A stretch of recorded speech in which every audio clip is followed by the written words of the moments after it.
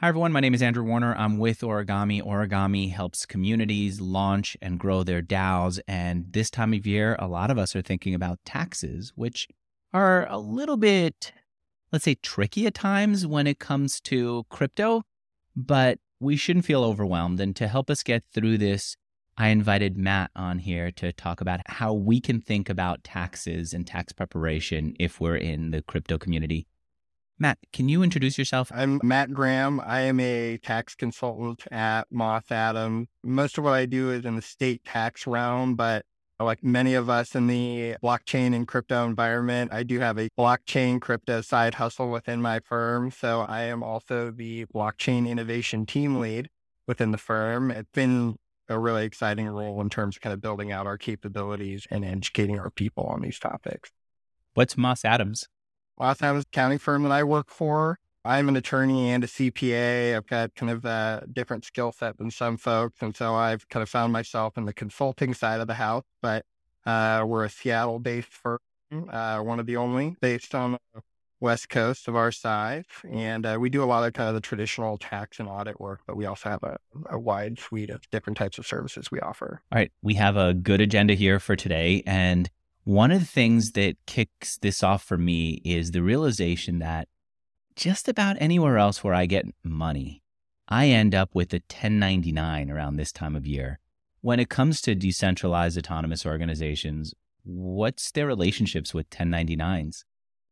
This is kind of like that old quote from Ben Franklin: nothing in this world escapes death and taxes. And so crypto is exactly the same way, and then same with DAOs. And so when it comes to interacting with a DAO, whether you're investing or contributing or you're participating in the governance mechanisms, a lot of DAOs do not necessarily issue 1099s or W-2s in a way that makes it easy for participants to report their taxes similar to the way you would in a more traditional job. Or a traditional investment or activity. Okay, so 1099 explains to me clearly how much money I got from an organization the previous year. If I don't get that from a DAO, what are some of the tax considerations that I need to keep in mind, and how do I understand what I've earned? Yeah, good question. So I think, and forgive me, I'm going to kind of go down a little bit of a rabbit hole here, but bear with me. So I think there's probably three kind of angles to look at this through. There's people who invest in DAOs, and so you buy and sell tokens at gains, and that has its own special treatment. The second bucket would be kind of participating in the governance process of a DAO, where you're compensated for maybe you're acting as a corporate officer for the DAO, and you're compensated for that. And then I think maybe the third bucket to think about is contributing to a DAO ecosystem as maybe a content creator or something like that. And these different approaches have different taxation rules that can attach to them. And so I think it'd be helpful to kind of go into each one of these in just a tad more detail to kind of help understand what that might look like. So the first grouping there, so investing in DAO tokens, I think, a lot of people say, okay, well, yeah, how do I calculate gains and losses on these things, and what's the approach? It's not as hard as you might think. Dial it back and just think of it more or less the same as buying shares of Apple or Google in your Robinhood account. You buy something for $1,000 and you sell it for $2,000. You had a $1,000 gain. You pay capital gains tax on that gain. That might be a short-term gain or a long-term gain, depending on how long you held it. And sometimes it's a little bit more difficult to understand maybe the basis that what you paid for that token, if you maybe paid Bitcoin for it or something like that. And there are some rules around that, but at a high level, it's probably easier than I think a lot of people think it is in just that kind of DAO investing. And when we're doing that calculation, we're converting the price to US dollars at the time of purchase to get our cost basis, and then at the time of sale to help figure out our gain and our loss. Exactly. Yeah. You're generally looking at that fair market value at the time of acquisition versus the fair market value at the time of sale. And so you've got those kind of two different data points, which, may be measured in crypto at the time, but you can convert them to US dollars to do your tax reporting. And we'll talk a little bit more later about some of the tools that you can use to help you with that. You're not necessarily stuck on your own. There are some ways to automate that.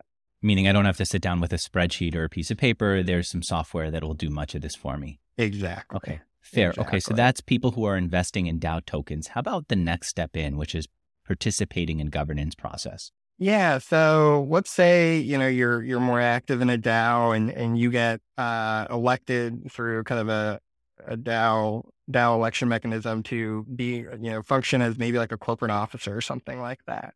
And the DAO is paying you to do that. And the DAO may be paying you to do that in DAO token.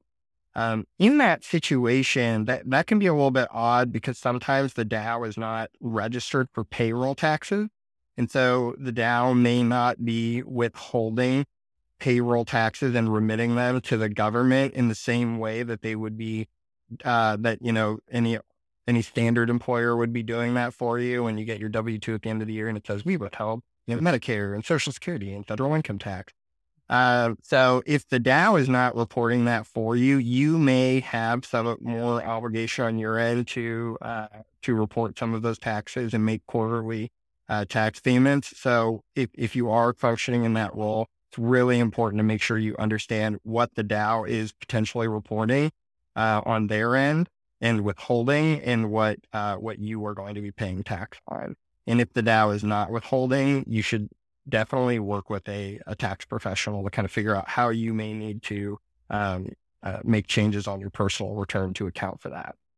Because if they're not withholding taxes on the work that I have done for them, that means it's my responsibility to pay taxes on that earned amount from that work. Exactly. Okay. So yeah, just like, anybody who works at, Best Buy or McDonald's or what have you, you get that paycheck and you see FICA steals about, a good chunk of your income every month. And so, and it's your money, at least some of it that's going to the state. And so if you haven't paid that in as held from your paycheck, you may have to pay it on your tax return itself.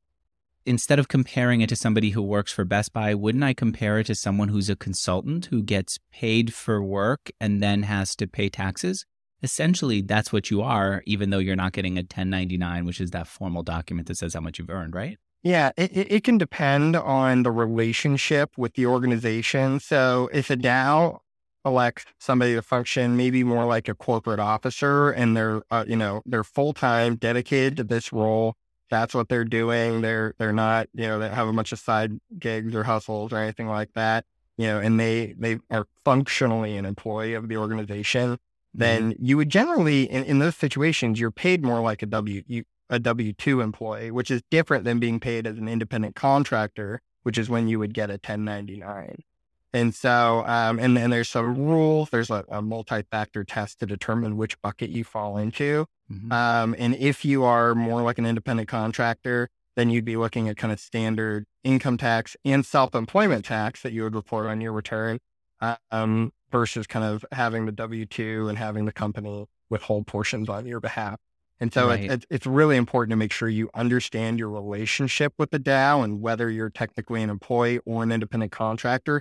And, the paperwork doesn't even necessarily control that. It's really, there's rules that guide that. So it's really important that you understand what your role is with respect to that employee versus contractor. Okay. So to simplify what you've said, there are two types of working relationships that a person could have with an organization. The first is an employee. That's the standard stuff that we see anything from Best Buy on up to any other company, right? They do work, they get paid, and then as a result, the company has to withhold taxes and have certain, and treat them in a certain way. On the other hand, there's some contractors who come in and out, who aren't told what time to show up, how to do the work exactly, and they get paid per result. If you are an employee, the company has obligations to you, including withholding taxes. If they don't do that, you need to have a tax professional handle that for you. And frankly, if you're a full-time employee, but they just happen to not call you a full-time employee because they don't want to withhold taxes, that's on them. They basically are obligated to still withhold taxes and they will be penalized for that. And we've seen countless examples of organizations being penalized for calling someone a contractor when in reality, they're a full-time employee. And in reality, the organization had to do all those things that we've talked about, including withholding taxes. So That's exactly right. we would need a tax professional to help us for sure if we're in a situation where we're an employee, but we didn't have any of the withholding and all the rest. If we are a contractor and we're participating in the governance process and the rest, what's it on us to do? Is it just a matter of putting it into software or asking our accountant to calculate the taxes that we need to pay on that? Yeah. Yeah. Good question. So when it comes to kind of, getting paid as a contractor, there's some considerations as to whether or not you might want to have a business entity set up. Some folks will set up their own LLC to kind of, track their business expenses that may be associated with that activity, which would generally be helpful. But there is software that can say, okay, if you're receiving 100 DAO tokens per month to provide these services as part of your role within the DAO, then those tokens are valued at this much at these times, and this is your contractor compensation, which you would owe, potentially, income tax and self-employment tax. That's an interesting point too, that we could earn money in a token that has a high value at the time that we've earned it and a lower value at the time that we're paying taxes. Our tax bill is based on when we received it, right? That's exactly right. Yeah. So, and this is a very common issue that we come across in the tax consulting space around crypto. Is you might receive crypto and maybe you get it and it's worth $1,000 when you received it, and that's your measure of income. You have $1,000 of income at that point. But then that and you hold on to it, you don't liquidate it, and that goes down in value to maybe $500 later, and you sell it, and you might have a capital loss on that sale when you sell it later, but you still have that $1,000 of income you earned earlier, and so you can end up with a situation, and we've seen this before, where the tax you owe outstripped the cash you have because you didn't liquidate your tokens or crypto at the time that you earned it. And so you essentially have just enough money to pay your taxes. It's really unfortunate when that happens, but we have seen it happen before. Okay, that's a fair point. All right. And so, and also, if I've earned the money and then it lost value and I sell it, that loss is different from what it's a different type of income. Yeah, we call it a different character of income. Different character of income. So it's not like I could say, well, I had a loss here on this token and I had earnings over here on the work I did, counteract them and then basically negate them. But it doesn't work that way. It's two different kinds of income. Yeah, exactly. These two different characters of income. And you can sometimes take net losses on things against your ordinary income. But a lot of times there's limitations depending on the character of those gains. There can be limitations on that such that it might not offset everything. And so you could still end up in a situation where you're having to pay tax that's maybe higher than what you would have expected compared to what you have at the end of the day based on value changes over time. I talked with the chairman of WorkDAO. They're there to handle these types of issues for members of DAOs. And he said that what they do at WorkDAO is calculate the taxes due or do their best to estimate, sell a portion of the tokens for that amount, and then automatically hold on to it. And that way there isn't this issue of figuring out whether the token will go up and down in value. You just do it automatically at the time of earning. That's a great recommendation. And that's probably one of the secret sauce recipes that we, deliver as part of our consulting services. These are the types of things you have to think about in terms of kind of making sure that you're hedging your risk appropriately so that you can at least pay your taxes, but you can still hold on to those tokens or whatnot if you think there's an upside potential.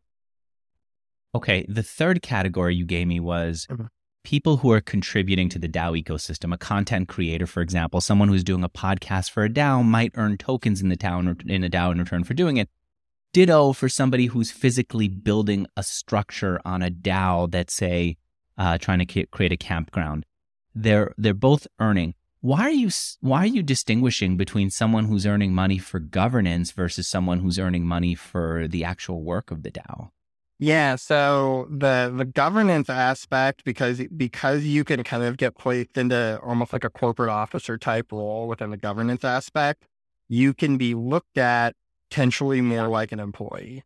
Whereas if you're merely a contributor, you're setting your own hours, you're choosing what you want to work on, you can pull out anytime you want. Generally, there's that you have a lot more freedom, and in that sense, you're almost always an independent contractor as a I contributor. see. But if so, in the second category where we said if you're participating in the governance process, I guess we could expand that, can't we, to if you're like an essential part of the DAO or someone who has an ongoing role that's more employee like. I would imagine somebody whose role is to be a community leader. In some DAOs, that's so critical. It has a certain number of hours that they're online, they do onboarding calls. That person might also fit into that second category. So, right? Exactly. Yeah. Okay. So if you're more of like an employee, that second category is right for you, even if technically you're a contractor. This last one is for someone who's contributing. They make their own hours. They are much more like a contractor. Got it. They're much more of the type of person that we would expect to jump in and out of a project, do it their way, maybe show up again, maybe never do business again. Exactly. Okay. Exactly. Yeah. Contributor. Yeah. I think that's the way I kind of like to break these down, because they do have these different tax characteristics to think Okay. about. And so for the contributors, generally you're looking at, being treated as an independent contractor. So you've got, your self-employment tax piece, which is, 15, right around 15.25%. You got your federal income tax, which depending on how much you're making, it's at least 15%, usually going up from there. And then depending on where you are, you can also have state income tax on that as well. So, California is like 9.3% of taxable income. So it can add up pretty quickly. Those few numbers, add up to almost 40%. And a lot of people think like, oh my goodness, like every penny I earn, could be taxed up to 40%. That could be tough. But that's why, getting back to your point, it might make sense to set aside the cash in anticipation of owing some taxes at some point. Okay. So for the contributor, they're going to need to know what they earned, how much it was worth at the time they earned it in US dollars, and that's it. And then they pay taxes on that. When they sold it, it has no bearing on that amount. When the second thing they need to think about is when they sold it, did it rise or did it go up or down in value based on when they received it? And if it went up, then they have to pay taxes on that. When there's a tax, then they have to pay taxes on that. If it goes down, then I guess they can use it to wipe away some taxes on other capital gains. Yeah. Yeah. Once you have the tokens and you've been paid for whatever service you've provided as a contributor, and once you have those tokens in your pocket, then it almost kind of pushes you back into our first bucket when we were talking about buying and selling stocks, where you really take the fair market value of it when you received it. That's your basis, because that's what you're going to pay tax on. And then your price when you sell it, or the value of it when you sell it, and you either have a gain or a loss. And so you could have, both, income as a contributor, but also income that's capital gain in nature to pay from buying and selling those tokens after you've received them. So, Okay, it's too late to do it in March or April, but if I saw a loss at the end of the year and I had a gain on another asset that I was waiting to sell, I would sell the asset that's losing money and then sell an equivalent amount of the asset that made money and have a little bit of an evil. What is it called? How do you explain what I'm trying to say? So there's two components there. What you're talking about, we call that loss harvesting. And then also, when you have, gains and losses that are offsetting, that's a netting process. So that's a very common tactic. Is say I've got some losses. Maybe I've got some old Terra Luna that lost a bunch of value, and I don't think it's coming back after what happened with them. So I want to get rid of those and take my loss on them. You sell that, you take your loss, and then maybe you've got some appreciated, whatever it is, Shiba Say coin or something like that. Amazon. Oh, Yeah, even an Amazon stock it or an Apple could. stock, right? You can Yeah, counteract it. The yeah, difference is I couldn't then s- I couldn't sell Amazon and then buy it the very next day. I have to wait 30 days or else it's considered not a real sell, right? yeah. And What then you're come talking back about and is, buy it. yeah, that's called wash sale rules. So you can't necessarily like sell something, take a loss on it, and then buy it right back, to just be able to harvest that loss. At least you can't do that with, the traditional publicly traded stocks. The wash sale rules don't necessarily apply to crypto, and tokens. So we do see some instances, where some folks will, harvest those losses and then just buy the token back, and you're not necessarily prohibited from taking that loss in certain circumstances. Okay, so then if I had a loss on Luna, I sell it, and then at the same time I sell some Bitcoin that I might have had a long-term gain on, and then immediately after selling the Bitcoin, buy it again at the basically the same price. And now I'm still holding on to the Bitcoin, but I've reduced some of my taxes. Yeah, that's it's not an uncommon strategy that we see. And there's some legislation out there that we're anticipating is going to close that hole here probably in the next year or so. But we all know how slow everything moves in DC. So fingers crossed we get some more clear legislation on these things, but that may close at some point. Okay, I imagine it would. And I should say also, it's not that you save your taxes today. It's just that later on, when you eventually sell Bitcoin for good, that's when your when your cost basis is higher, and so the taxes you pay would be lower. Okay, Exactly. I'm with you. So we've talked about tax considerations for the three different groups of people who are involved in DAOs. People who invest in DAOs, they're just buying and selling tokens because they believe in projects or they don't. People who are participating in it, like fully immersed in it, is how I might say it, Yep. whether it's governance or something else. And then we talked about people who are contributing to the DAO ecosystem. Let's move on to the next section of our conversation, which is some takeaways that make this manageable. We've talked about the big ideas. Now, what do we do? What's the actionable part?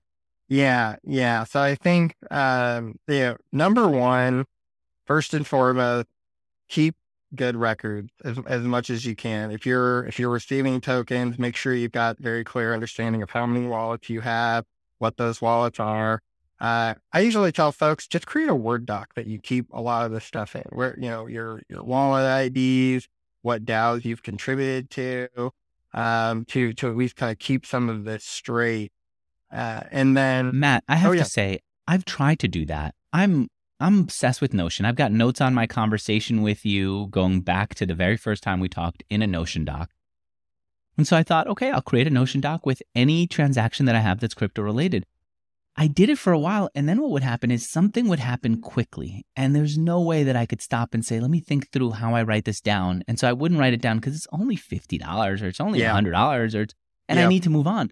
And then I stop keeping track of it, and I feel guilty, but at the same time, I keep thinking, there's no way that that's the answer. There's got to be something else I could do retroactively, isn't there? Yeah, exactly. And so this is why I think when you think about keeping records, it's really good to keep a record of, start with mainly trying to track your wallet, not necessarily every single transaction. And then when you get to the end of the year, and you're thinking, okay, well, we gotta get our tax stuff together and get, figure out what we need to pay tax on.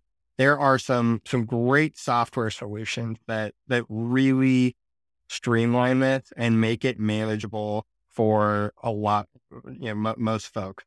So, I'll call out a few of these, some of which I've used, some of which I haven't, but I've heard good things. So Legible, Bitwave,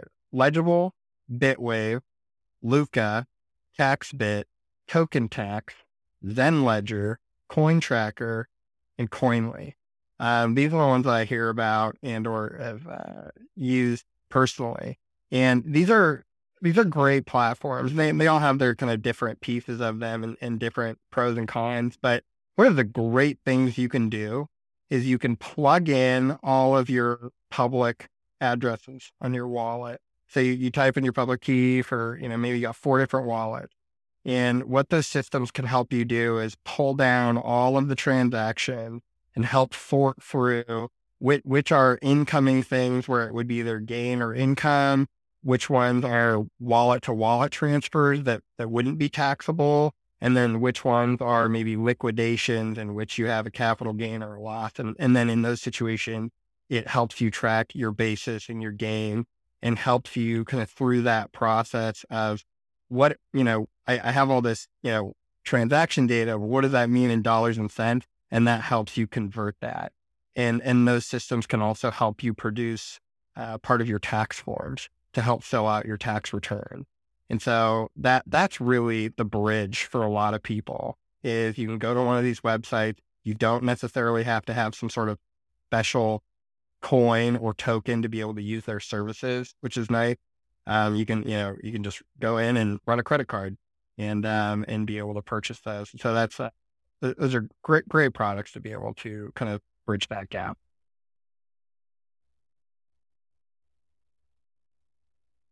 I think you might be muted, Andrew.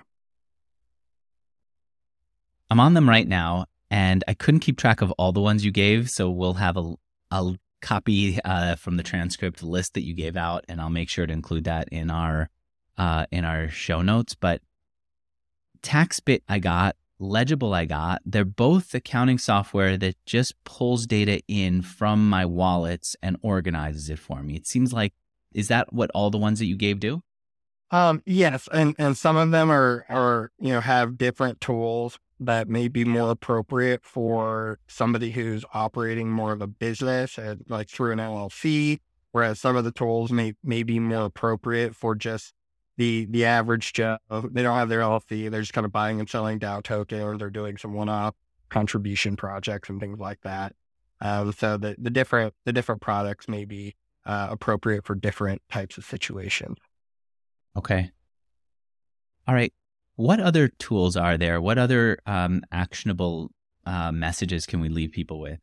Yeah, I think the big piece of it that I like to try to tell folks is that there's kind of maybe like what I call reasonableness threshold here. If you have a fairly simple situation, you can, in most situations, you may be able to just hop onto one of these tax software programs, run your report, or the one of these token tax type products, run your info through that, get your report out, use that to prepare your tax return in TurboTax or whatever you're using. And you may be able to do that, in a self-help sense.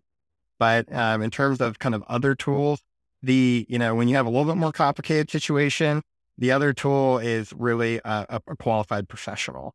Some of these situations can be more complex, and it can get really, really complicated if we're talking about international transactions. A lot of these DAOs and things like that are set up overseas. And so there could be international tax considerations as well. And the problem you run into is some folks think their situation is a lot more simplistic than it is. And they may be missing some of those more complex reporting requirements. And so in that sense, we generally recommend, if you have more than just a very simple situation, you should at least talk to a qualified professional that understand blockchain, crypto, and token economics to see if you have anything that requires a little bit more careful attention. What's the difference with an international DAO? If they're giving me a token, wouldn't I just convert it back to US dollars at the time I got it and then pay taxes based on that? Why does it matter where they're located? That's a good question. It could really depend on a variety of things in terms of, whether you're kind of functionally an independent contractor or an employee. And then if you're earning money from a company in another country, so like maybe that DAO is set up in Germany, do you owe German income tax on those payments? Is there value added tax that could apply to some of these things? There's some of these implications that, it's really going to depend on the country. and whether or not maybe we have a tax treaty with them and the nature of the work performed, but there could potentially be some foreign withholding consideration. A lot of people do this in the British Virgin Islands. Do you have a sense of whether that's where a lot of DAOs Yep. seem to have their entities? Is there a tax implication to doing business with a BVI company? Yeah, no, it's a good question. And again, it really comes down to kind of your relationship with the organization and the way that you're interacting with them and what you're getting paid for. A lot of folks go to the BVI because they're very tax friendly. And as a general matter, a lot of DAO participants won't necessarily have an international component with regard to maybe receiving tokens from a DAO and BVI. Okay. But there's a lot more to that story. And I'm not an international tax person, and so I will stop there before I get over my skis. I should say that Google, at least through the first search result, says it's a zero rated income tax regime. Yep. And then Marshall Islands seems to be the same, but the tax rate is USD 80 on the first. I don't know, actually. Do you know anything about the Marshall Islands? Marshall Islands, tax? if I recall correctly, the Marshall Islands U.S. territory? I'm not sure. You know what? I think they're not, but they do use U.S. case law, and they do have a connection back to the U.S. even if they're not a territory the way others are. I don't know. It's a good I don't question, know on right? that one. You're testing my geography skills. Let me see. I did an interview with someone about the Marshall Islands. It's a free they signed a compact of free association with the United States in 1983, and they gained their independence in 1986. At the same time, they have a lot of America in their system. Everything from they're probably a case laws protectorate then. Yeah. Okay. All right. So that's something that we need to keep track of. And I feel like within DAOs, if their entity is registered internationally, that they should tell their members what the tax implications of that are, right? But that's a question. Sorry. That's a good question that we actually see come up quite a bit. So there's maybe two steps of that analysis to think about. Number one, is the DAO even organized legally as an entity anywhere? That's kind of the first step, because a lot of DAOs, when they're kind of getting off the ground, they're more like a free association. And just if you're looking at like United States common law, that generally is kind of thought more of as like a general partnership. We all agree to collectively pursue an activity for profit. That's generally kind of looked at more like a partnership until you formalize it in the form of maybe an LLC or a corporation or something like that. And then once you've formed it as an organization, maybe you do have people who are kind of functionally employees or contractors. Then you've got some new tax reporting obligations with that. But to your point, should the DAO have some level of responsibility for explaining the tax implications to their participant? And it's going to kind of depend on the relationship. So if somebody's functionally maybe an employee, you would think you'd have more of a traditional employee situation where they're withholding tax for you and whatnot. And so there may be some degree of kind of advising you on how the tax will work with regard to your relationship to the organization. But if you are maybe a contributor and it's a little bit more ambiguous, you're kind of a third party from the company. And then the DAO puts itself in the position of a tax advisor. And the DAO, chances are the DAO is not licensed as an attorney or licensed as a CPA and probably shouldn't be giving tax advice. And so we generally advise our clients, like, don't attempt to, if you are a DAO, do not attempt to advise, the entire DAO on all the tax implications of the ecosystem, because you're effectively providing tax advice and you're not licensed to provide tax advice. I see. Okay, that I guess would be kind of like to go back to the Best Buy example, it would be like Best Buy doing open heart surgery just because one of their employees needs it, right? Exactly. Yeah, At that point, you bring in a professional. All exactly. right. The final thing here that I have in my notes is sales tax issue, specifically on NFTs, but in general, what are the sales tax issues that we need to be aware of in crypto? Yeah, this been working on a paper. I call this issue the perfect storm because uh, not a lot of people are aware of it. If you get it wrong, the penalties are high, and it can be an organization killer because of the liabilities, and if you get caught in the wrong situation. So, what I mean by that is there are a lot of tokens and or NFTs that are what we would generally call digital goods. So, in the NFT space, you might think of artworks. A lot of people are familiar with like a Bored Ape or something like that. This is the stuff you would purchase on OpenSea or Rarible or something like that. Those are a digital good. It's essentially just you're paying for an NFT, which is more like a vehicle title, right? It's not the thing that you're purchasing. You're purchasing the ownership certificate of authenticity for this thing that proves that you own it. But that means that you bought the thing. If you buy a vehicle title, you bought the vehicle. And so digital goods like pictures and whatnot that you may normally buy from something like Getty Images are subject to sales tax in quite a few states, more than half of them. And so just because you buy them as an NFT doesn't somehow make it magically not taxable. It could still be subject to sales tax. And then separately on the token side, you could have these tokens that function as maybe like a software micro license, where you can redeem the token for some sort of software good or service. You see this in some of these like Web3 systems where it's almost kind of like a Chuck E. Cheese token. I put in the token and I get something back out. And so these types of things can be subject to sales tax in many states. Washington was one of the first states to publish Washington State was the first one to publish some really comprehensive guidance on this issue back in 2022. And really, I think to bring this all together, here's why this is a perfect storm. So let's say I am a content creator and I'm creating digital artwork NFTs in Washington State. I'm living that van life. I'm out in the mountains. I'm doing my graphic design work. And I'm selling these NFTs online.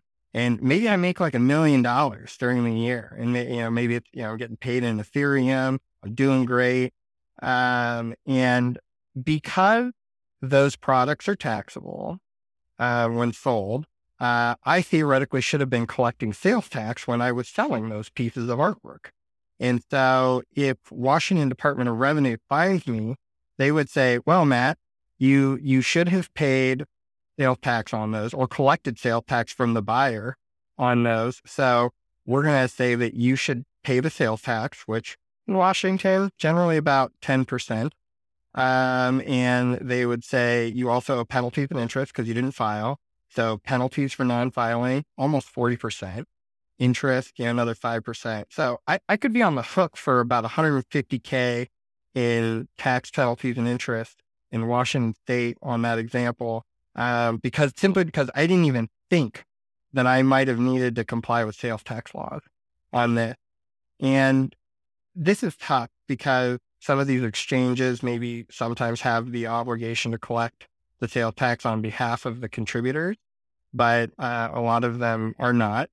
And so that leaves some of these contributors potentially on the hook for sales tax. And we've seen this come up in a few limited situations where folks operating in the space, maybe get hit with an assessment that they weren't expecting. And it can be an organization killer, especially when those tax and penalties rack up pretty quickly.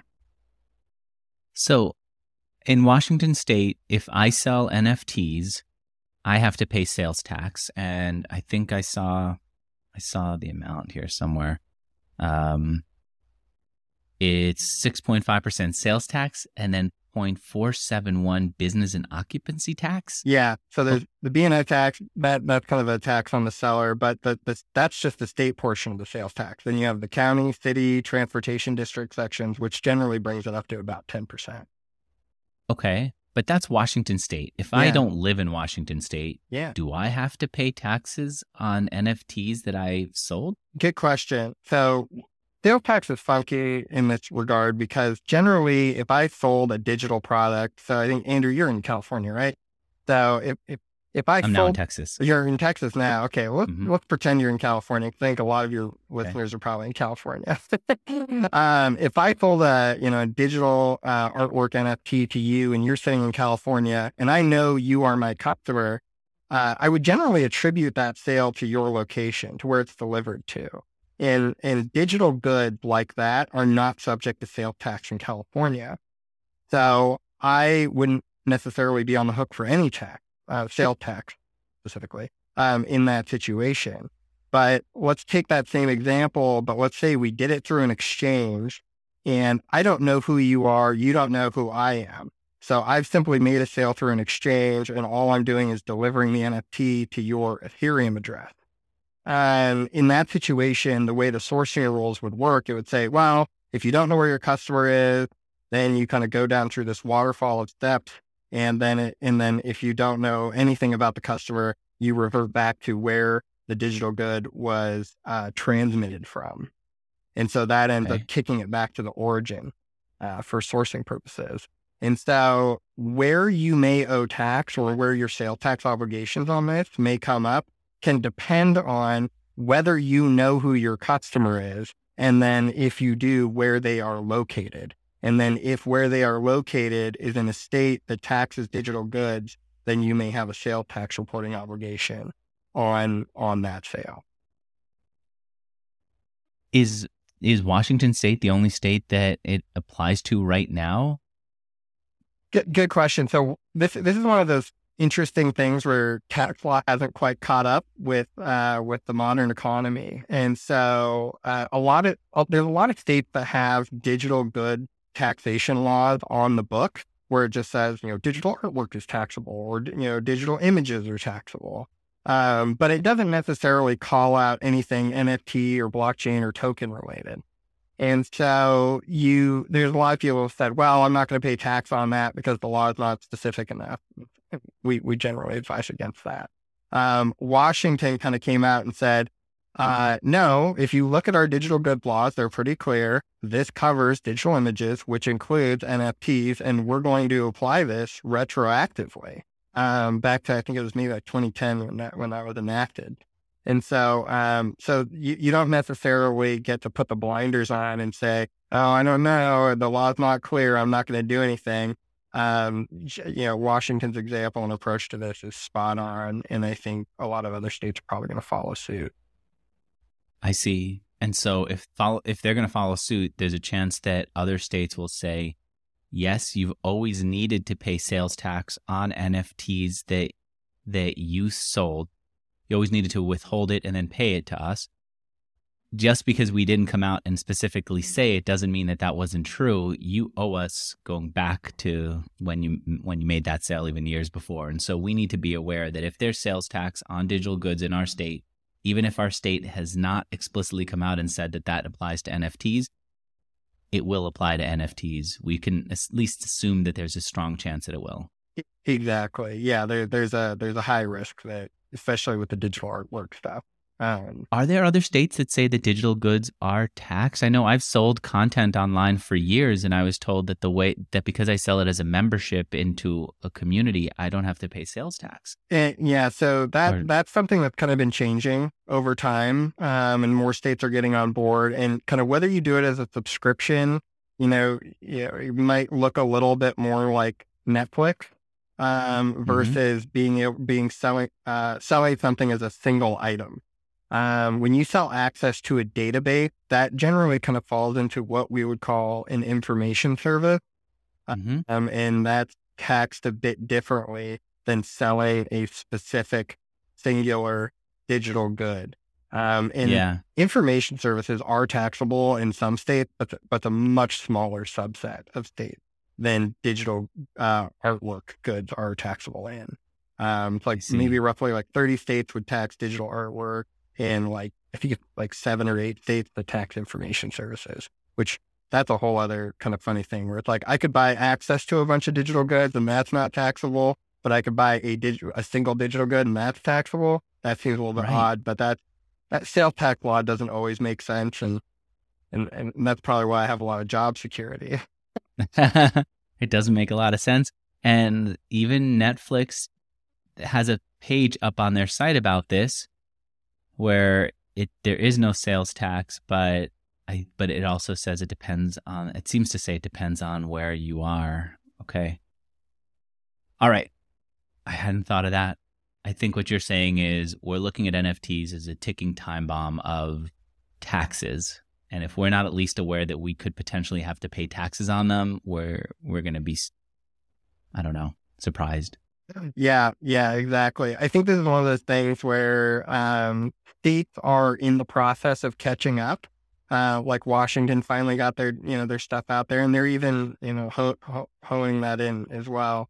And other states are, every state is generally pretty starved for cash at any given time, and they're looking for unreported taxes. And this is an area that seems to be getting a lot of attention. And this is one of the things where you don't want to wait for the state to get caught up, figure out how this works, and then put you down. You want to get in front of it.